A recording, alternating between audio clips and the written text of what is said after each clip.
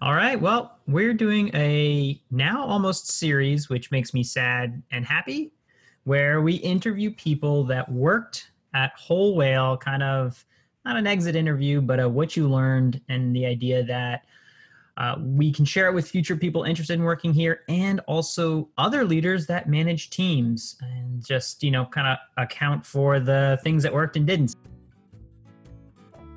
Welcome to the Using the Whole Whale podcast, where we learn from leaders about new ideas and digital strategies making a difference in the social impact world. This podcast is a proud production of Whole Whale, a B Corp digital agency. Thank you for joining us. Now, let's go learn something. So today's guest and former employee is Laura Clevenger, who was an impact whaler and spent 6 grueling, awesome, amazing. We'll go with awesome. Unforgettable years, 6 years with Whole Whale. And there are a few narrative points I want to pull out. But first, I want to throw it to you, Laura. From what you remember, how did it go working at Whole Whale for that long? Well, it must have gone well if I stuck around for 6 years. So that says something. No, Whole Whale was my first job out of college. I started working there at 22 years old, and spent 6 years there and working on a lot of different things in a lot of different capacities, which I'm really grateful for, to have gained a lot of different skills. And yeah, it was the perfect place for me to land out of school. So I'm really grateful for that. I remember very early on, it's interesting at a small company because how many employees do we have at the time? Like 2 or 3? 4. 4. Including me, 4. Fourth and employee. You. So 2 other, yeah. And now I think we're at like 15 or 16, depending on how you count part-time. And, we're hiring right now. So if you're listening, always check out wholewhale.com/jobs because we seem to be hiring. And it's been interesting. I remember early in my career that shifting through the size of an organization as we grew back in the days to do something, like it felt different. And adding one extra person sometimes was like not felt at all. And sometimes it was like, whoa, we're a different company. Yeah. Did you kind of get the same vibe? I mean, not that it's like a astronomical growth going from like, 4X, but. It did feel that way though. Even though I feel like I'll say to people, oh, we, went from 4 to 16. That doesn't sound like a lot, but it feels so different. It's still small enough where you get to know all of your coworkers. You generally get to work with almost everyone. You see everybody's faces, but just in the way that the company operates, how things are systematized, organized, created, more clients, just more going on. That was a big adjustment. Was I went from knowing everything that was going on in the company, every client, every detail, to having to let go of that in some way, not knowing every client, what everybody was doing. There's more trust in knowing that people know what they're doing, that they're going to do a good job, that you don't have to be involved in everything. I'm sure you've experienced that, especially as the CEO, as the company's grown.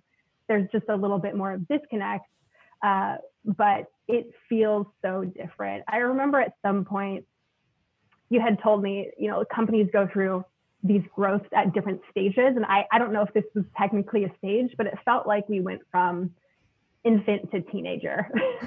And we went through this like awkward teenage growth phase that I finally feel like in the last year of working at Whole Whale, we were exiting out of. And that was actually really nice to see that through. Yeah, it's definitely part of letting go of not knowing absolutely everything going on. To get to that next level, delegating and trusting, and then fixing when things break.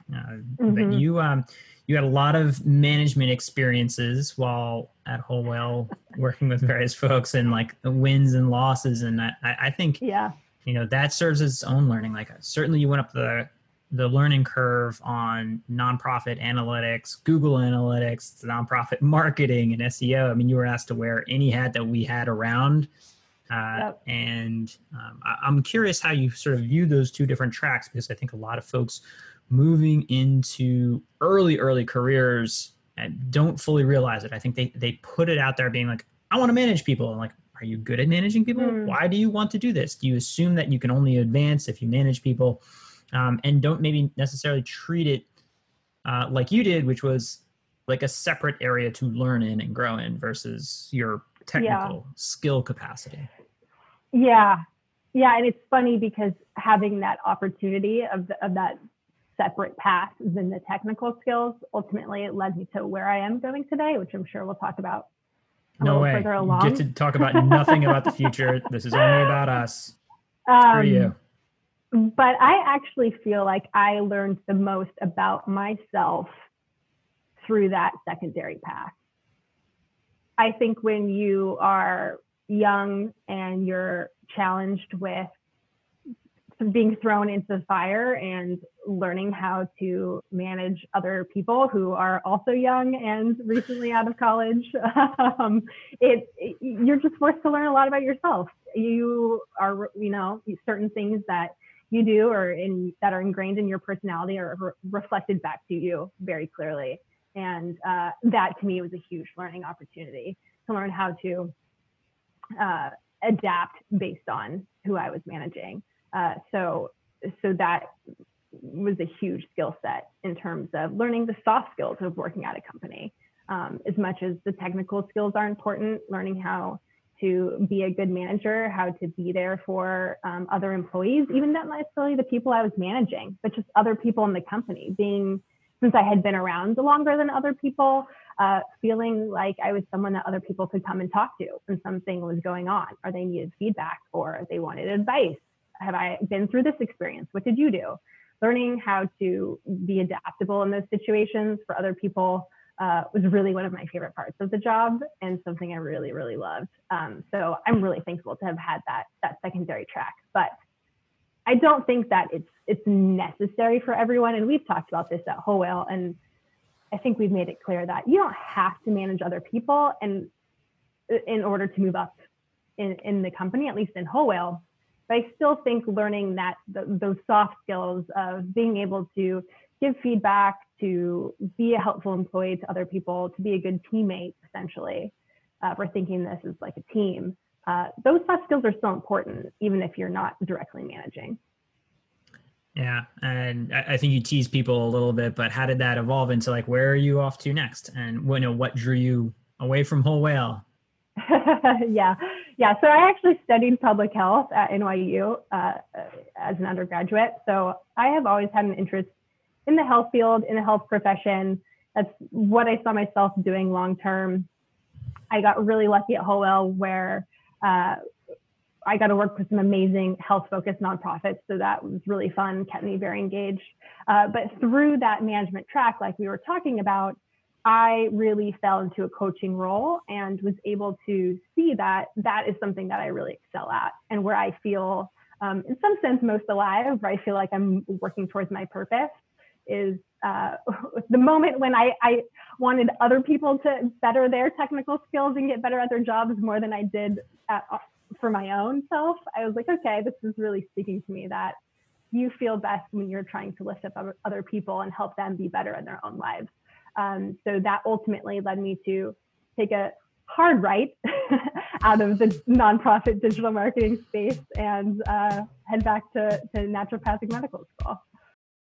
And it's time to feed the whales with a quick ad about Whole Whale University. This is our best online content packaged in courses. We're talking SEO, content marketing, Google Ad Grants, cybersecurity, and tons of webinars and other templates for you to use. You can buy them individually or as an annual subscription. We really put our best work in here. And if you're interested in the topics in this podcast that we tend to cover, we go a mile deep with these courses. That's wholewhale.com/university. Yeah, that's a natural progression, obviously. Nonprofit marketing, social impact analytics to doctor. Yeah. And so just, the narrative is very interesting because you were, full-time nonstop in New York and then went through this, all right, I'm going to work abroad. We worked remotely, and then you start going to medical school essentially while also helping our team as a part-time. Yeah, not in medical school yet, but taking all of the science prerequisites that I avoided as an undergraduate because I thought they would be too challenging for me, like biochemistry, organic chemistry, and was surprised to learn that I loved them and that I found them fascinating. But yeah, when I got to Colorado, we had decided to move out of New York City for personal health reasons, and which was part of also my journey into medical school, was my own personal health. But when we got to Colorado and I was no longer surrounded by my teammates, so to speak, my Whole Whale teammates, which was one of my favorite parts of the job. And I also did some hiring at Whole Whale, was in charge of that, which we might talk about. But I often had applicants ask me, what's your favorite part about working at Whole Whale? And I would always say my fellow colleagues, my teammates, because I think it's so rare to work somewhere where you trust everyone, everyone's fun to be around. I genuinely like being there and being with everyone. So suddenly when I was removed from that environment and by myself, I lost that and was really sort of forced to face, okay, is this the actual technical work you want to be doing for the rest of your life? What are the other options out there?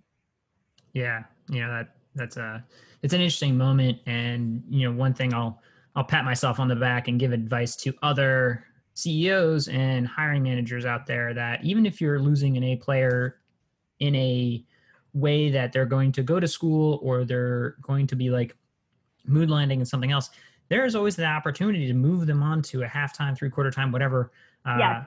like employment track. It's not like full-time or nothing. And I think maybe earlier in my career, I would have been a little bit more like, you're all in this office or nothing. And I think you're definitely one of the people that helped push me to take that risk. And like, it wasn't a like George light switch, I'm so smart. It was Laura's like, hey, look at this article. Hey, look at this company. Hey, look at this book. And Yep. I read it and I looked at it and I said, you know what? Why would I lose somebody who has this amount of institutional knowledge?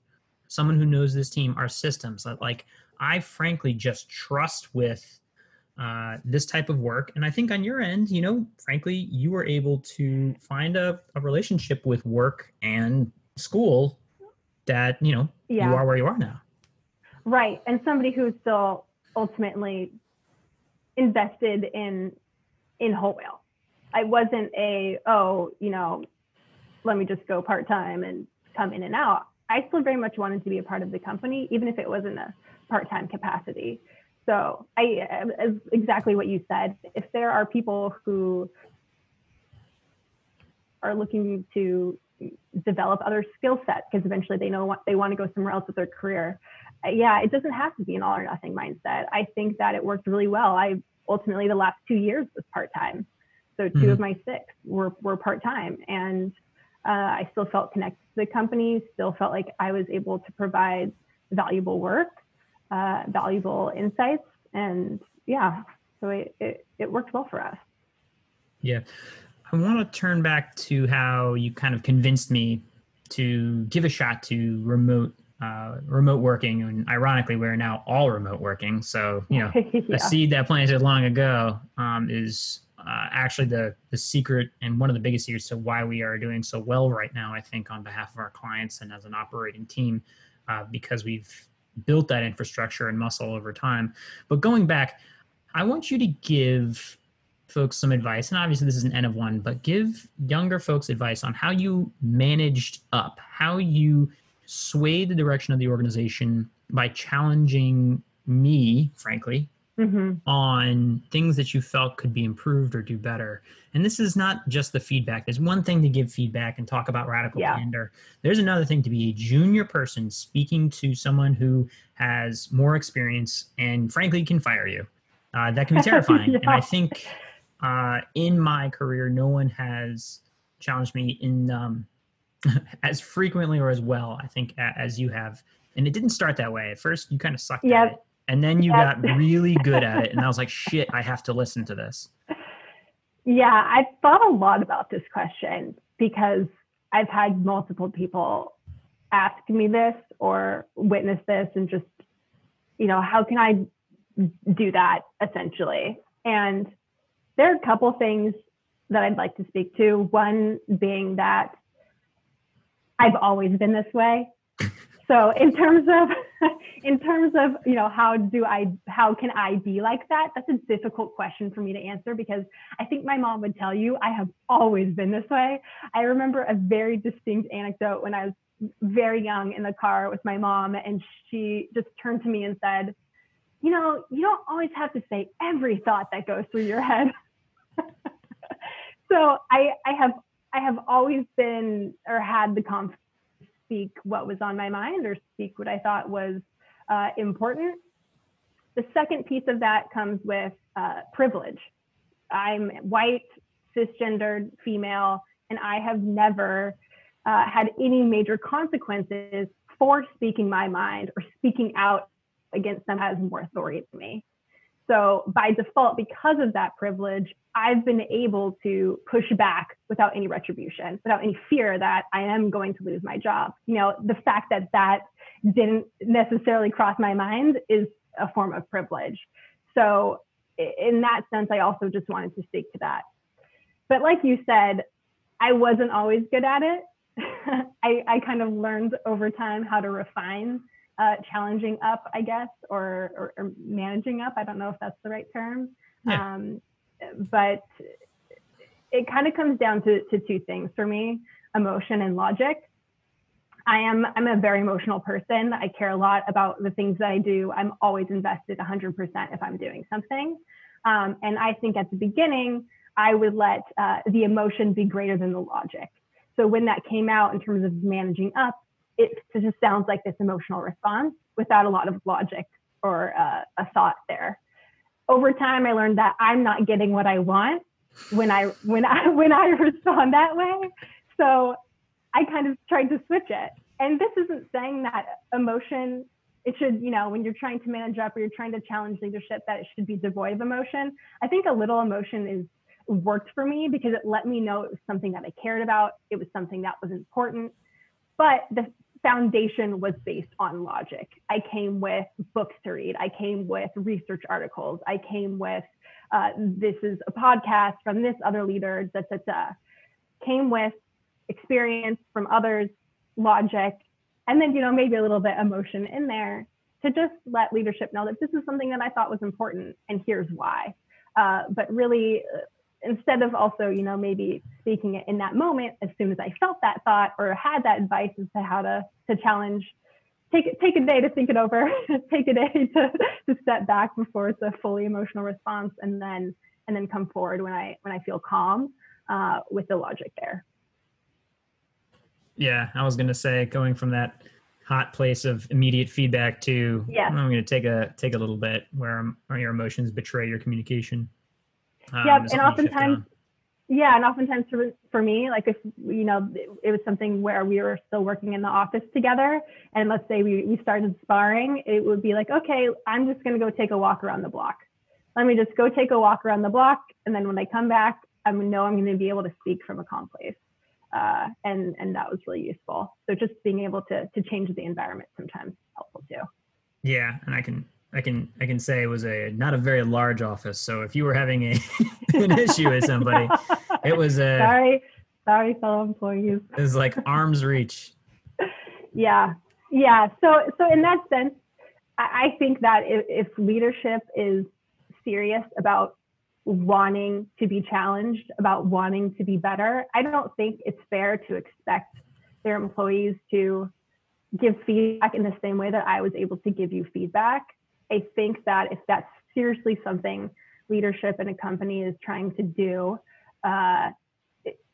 it falls less on the responsibility of the employee and more on the responsibility of the leader or the manager, and creating multiple opportunities, different ways for those employees to give that feedback, letting them know that we care about your voice. Your voice is important. We want to know how you think we can be better, and creating different avenues for that to happen. For some people, they feel comfortable, like myself, doing it in a public space.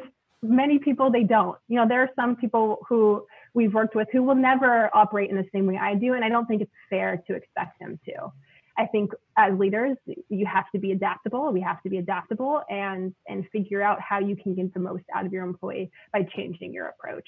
So having multiple ways that someone can give you that feedback or that challenge is beneficial. Yeah. And the other word you use in there, which is critical and comes up in many of these books about, managing in this environment, is that if you're a leader listening to this being like, oh, I never get any feedback, like that should be the biggest piece of feedback you ever get. Because I'll tell you what, the chances of that are like, snowball's chance in hell. There's just no way you are perfectly navigating things. And if you are, like, alarms should be going off. Like it should be the next thing you're doing. And I'd say one of the things I've tried to work on is a culture of safety, and also trying to, as you mentioned, recognize my privilege, which is exacerbated by the fact that I'm a white male at the top of this organization, with like no manner of recourse. Like I just have to be extra aware of how I present in a room when I say things, and I get emotional. I get fired up about things. I've got good days and bad days. And frankly, when I started, I was We're similar that way. I am a machine. Like I was so misled early on, I think, as a leader, assuming that I was like, I'm just an even keel guy. I come in every day the same. And I was like, the truth is not that. I am not that. If I could go back in a time machine, I would hit myself upside the head. I think I learned it early enough, but I think it could have been much earlier with that regard. Because that then impacts everything. I walk into a room a little bit short with people and I say something and I shut it down. That is not a culture of safety. Right. So like literally this conversation right now, I don't care if 10 people listen to it. If they are future employees, they're like, oh, this guy's like mostly serious, showing his best with regard to a culture of safety. I'm letting you say whatever you want and we're going to put it out on our channel. Yeah. The self-awareness is key as a leader. As a manager, again, going back to that track that I was on and that you have at Howell, that being able to be self-aware is what really will help you grow. Yeah. Alrighty. You became, after you sort of became like part-time, you became the gatekeeper for everybody who applied to Howell. Like, I think you've looked through like hundreds of folks, and it was really funny because people come in with like deference to Laura, the gatekeeper of Howell. And I was like, what I loved about delegating this is like sort of twofold. You sort of had the advantages of understanding the culture as it started, the culture where it was, but more importantly, the types of people that were like us, not like us, that we needed, and could also just understand from a technical skills capacity what we needed.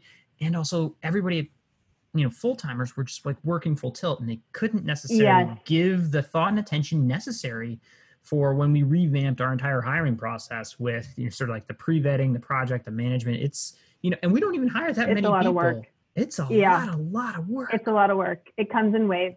And when the wave is coming, it's a lot of work. Yeah. I think having someone dedicated, and again, we're a small company, so we don't have the resources right now to have a full-time hiring person, to have a full-time HR person. So having the ability to take that on for the company, I think streamlines a lot of things, saves people a lot of time. I wasn't the only person that applicants talk to. I was just the beginning stages, which ultimately is where the bulk of the time lies in getting the job postings out there, collecting everybody, looking through everyone, scheduling tons and tons of interviews, 15-minute phone interviews all day. That is what takes a lot of time, that first weeding process. So having it streamlined, I think, helps us be more efficient. Mm-hmm. So walk us through what that process looked like at Howell, like our hiring, like, all right, here's the gatekeeper, here's the project, here's the second interview. Like what order of things went through and what was your part in it? Yeah, so we have a very specific process at Howell. It starts with when somebody applies, they either will be given a 15-minute interview or not. If they get a 15-minute interview and we decide that we would like to move them on, they complete a short project. Once they complete that short project, they will have a Zoom meeting where they present that project to a member of our team, most likely who would be their manager. If that went well and we want to move them to the next phase, traditionally they would come in person for a meeting where they would present their project to a larger group of the team and then do a one-on-one with yourself. However, now because of COVID, that is changing a little bit, and most likely those final stages are remote over Zoom as well, but still with the larger team, still doing a one-on-one with you. So let's see, that's a 1, 2, 3, 4, 5-stage process. So it's quite lengthy, but we try and be extremely transparent. I have received some feedback from applicants that this is, the most transparent process, that's the hiring process that they have been through, which always makes me really happy. I think it's helpful that, I graduated undergraduate in 2014, so I'm only 6 years, a little over 6 years out of school. I think it's helpful that I'm not so far removed from that hiring process of being on the other side, because I remember what it's like. I remember applying places and not even hearing a no. Like sometimes, you just want to hear a no. You want to know what's going on. So I have always tried to, no matter how many people apply, everybody gets a response. Everybody should know what's going on. That was a really big part for me. I wanted people to not feel like their application was in vain. Yeah. One of the most common things I've heard said of people that then become in charge of some part of the interview process is like, I can't believe how many things I was doing wrong as an applicant. Can you talk to me about some of your Laura's top 5 whatever things that, why are you doing this if you want to work here? Yes, I have so many, so many simple things that applicants could be doing. Usually when we are hiring at Whole Whale, we're hiring for entry-level roles. That's what's most common. So we're getting a lot of people who are freshly out of college or a few years out of college. And there's so many things I just want to say, if you would just do this or you would just do that. So I'm happy to list them off. One being, do your research. It's so easy nowadays to do your research. Look at our website. Look at what clients we've worked at. Look at who works there. Look at my bio. Look at who you're going to be talking to. What do they do? How long have they been there if that information is available? You can see that on LinkedIn. Just do a quick 10-minute search and you will have just some base knowledge as to, one, how to go into the interview, answer specific questions about the company if that comes up, which we always like to throw in there, just to see if people have done their research. And you'll know the style of the company in a way. You'll know that we are not, dear sir, madam. We are a little bit more relaxed than that, with the culture, with the brand, is just by doing a little bit of research. So that's one. 2, follow directions. So many people don't follow directions. We always have a couple extra questions at the bottom of our applications. You would be shocked at how many people don't even answer those questions that we're asking them to answer in their cover letter. Simple things like that. We ask for a specific heading in the email. I want to see that specific heading. This sounds trite, but it's not, because this tells me that you are going to know how to follow instructions when you're an employee at Whole Whale, that you pay attention to the details. A lot of the work that we do, especially with data, you have to pay attention to the details. So although it sounds like, oh, this girl's complaining that I didn't label my email correctly, it matters. It's something I look at. So just following instructions is huge. The third thing I'll say, or I'll add a couple more. The third thing I'll say is interview etiquette. You would be surprised at how many people are not professional on interviews. If you're nervous, it's okay to take a pause. I don't see that as a negative. When someone says, oh, that's a really great question, let me think about that for a second, I am thrilled. I'm saying, great, take your time. I'm more happy for people to take their time and come up with a question that they're proud of, or a question that they really have thought through, than just saying something off the top of their head.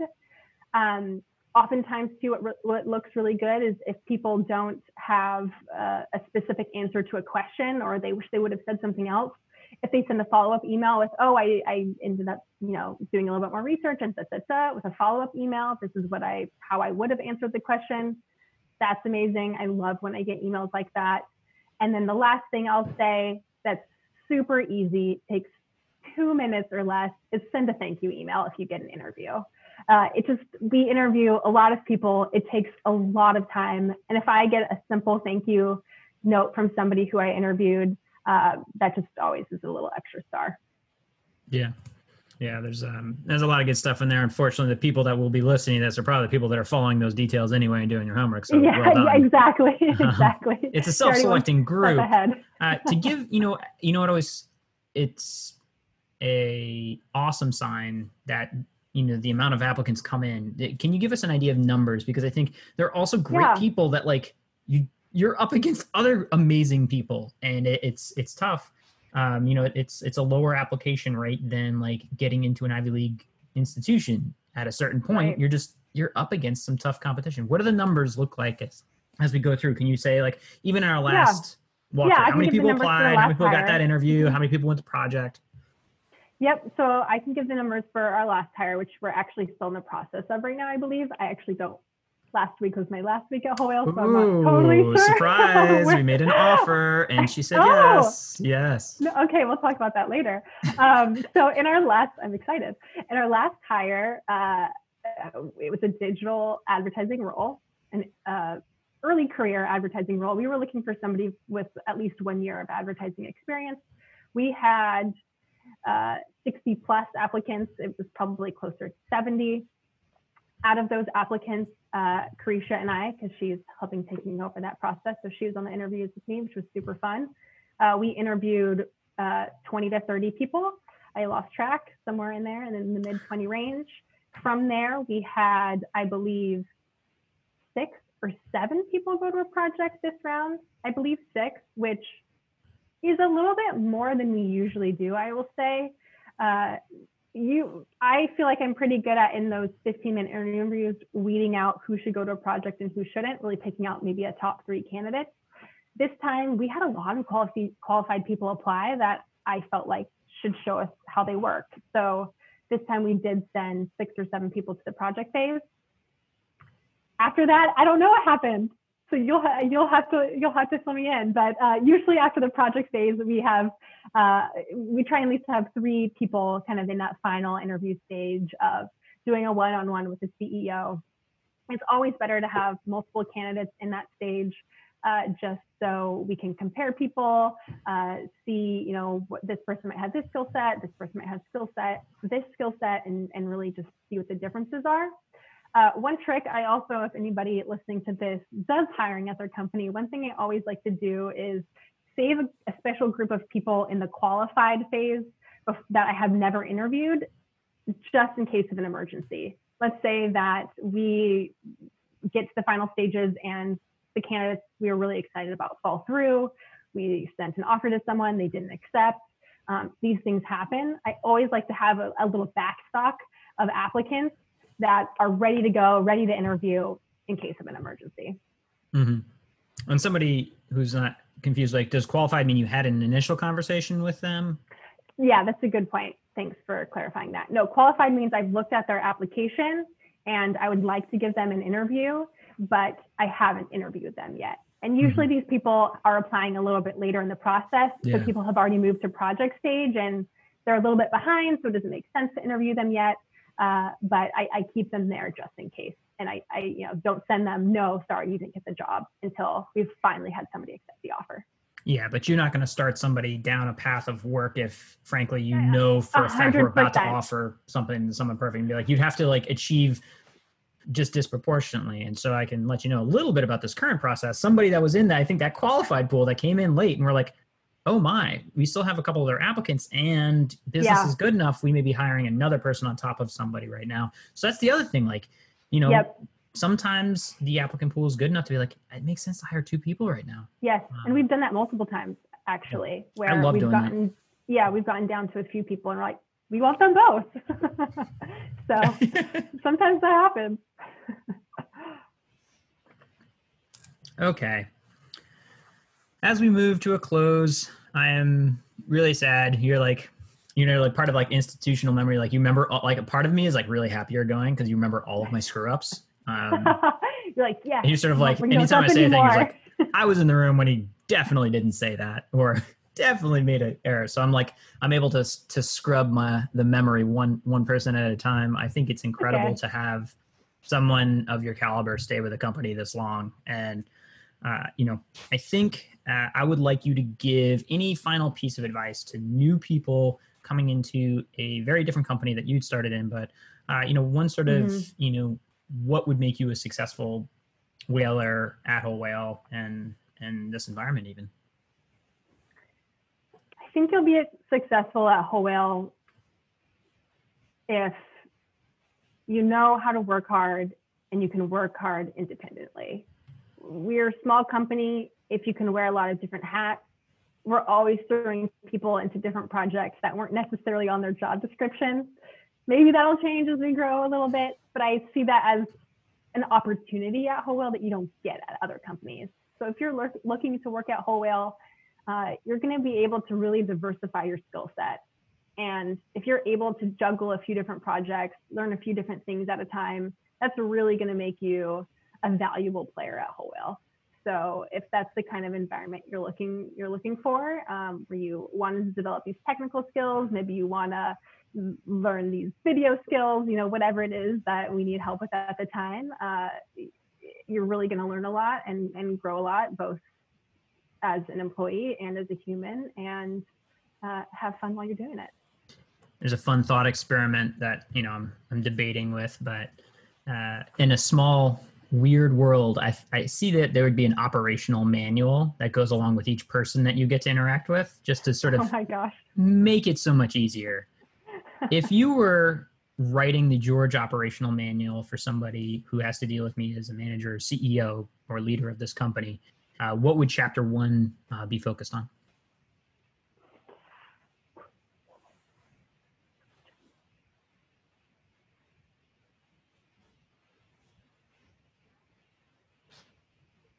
Oh God, I don't know if I have a good answer to that question.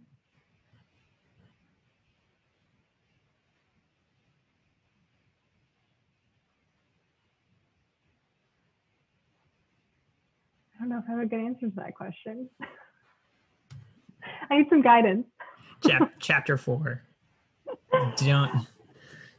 Don't pay attention to him if he's clearly in a mood. Yeah. I mean, chapter 1, I would say learn George's vocal cues. I'd say you have different tones of voice that indicate what kind of mood you're in. And if you can learn those, when it's a good time to bring something up versus it's not a good time to bring something up. That's something I definitely learned over my time at Whole Whale. I don't know, my chapter 1 though, for anybody, not just you, would be get to know them as a human. That has always made working together easier in my experience at Whole Whale. I always tried to get to know the people that I was managing or working with. Like, what do they like to do outside of work? Who are they? He's a father. Okay, what are your kids like? Like, what do you enjoy doing with your kids? And I think first creating that human connection makes everything else easier. So my chapter 1 for not just you, but for everyone would just be set up a BOC, a beverage of choice, our fun internal one-on-one meetings where we just chat, not necessarily about work, but just to get to know each other. To do that, just to start building a relationship, and ultimately a relationship with your employees, with your managers, with the leadership is what will help you grow. I think anywhere. So yeah. I think the shared common ground is so key. And if you understand that first as a person, you're like, all right, I get why that person does that, and then come back to it. Yep. Certainly the number one thing that I've worked on to change about myself. And I'm like, oh my God, I'm like, I don't know how to change it. I know how to like mute it slightly, but I don't know. I'm glad that I came off sounding like someone, like anyone new here is going to be terrified. Okay, so he goes off the handle quite often. Oh God. Alrighty, before I do more damage to any future employees, I just want to thank you. And a final statement of like, so what's coming next in the sense that how can people find you? How can people help you? Should I go to you for my like homeopathic advice, nutrition, startup? What am I doing here? So medicine, yeah, no, definitely don't do that yet, at least for another 4 years. I've got 4 years of medical school to get through first. But yeah, I'll be out in Portland, Oregon at the National University of Natural Medicine. If people want to follow along the journey, which I hope to be sharing, you can follow me on Instagram at Laura Clev. LauraClev at Laura Clev. It's really the only public profile I have that I use. So if you hope to learn a little bit more about naturopathic medicine, are interested in that at all, give a follow.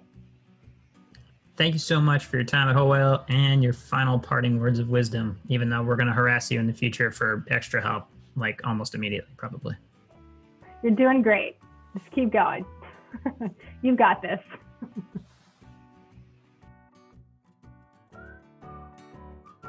This has been Using the Whole Whale podcast. If you want to keep learning more about these topics and others, head on over to wholewhale.com/university to keep learning with us. Thanks as always to GregThomasMusic.org for his tunes that underwrite our tracks. They're fantastic. Hope you're doing well, Greg. And just a reminder, subscribes really help us on any platform that you listen to us on. Please give a thought to click and subscribe, and maybe even a comment, because we like hearing from you.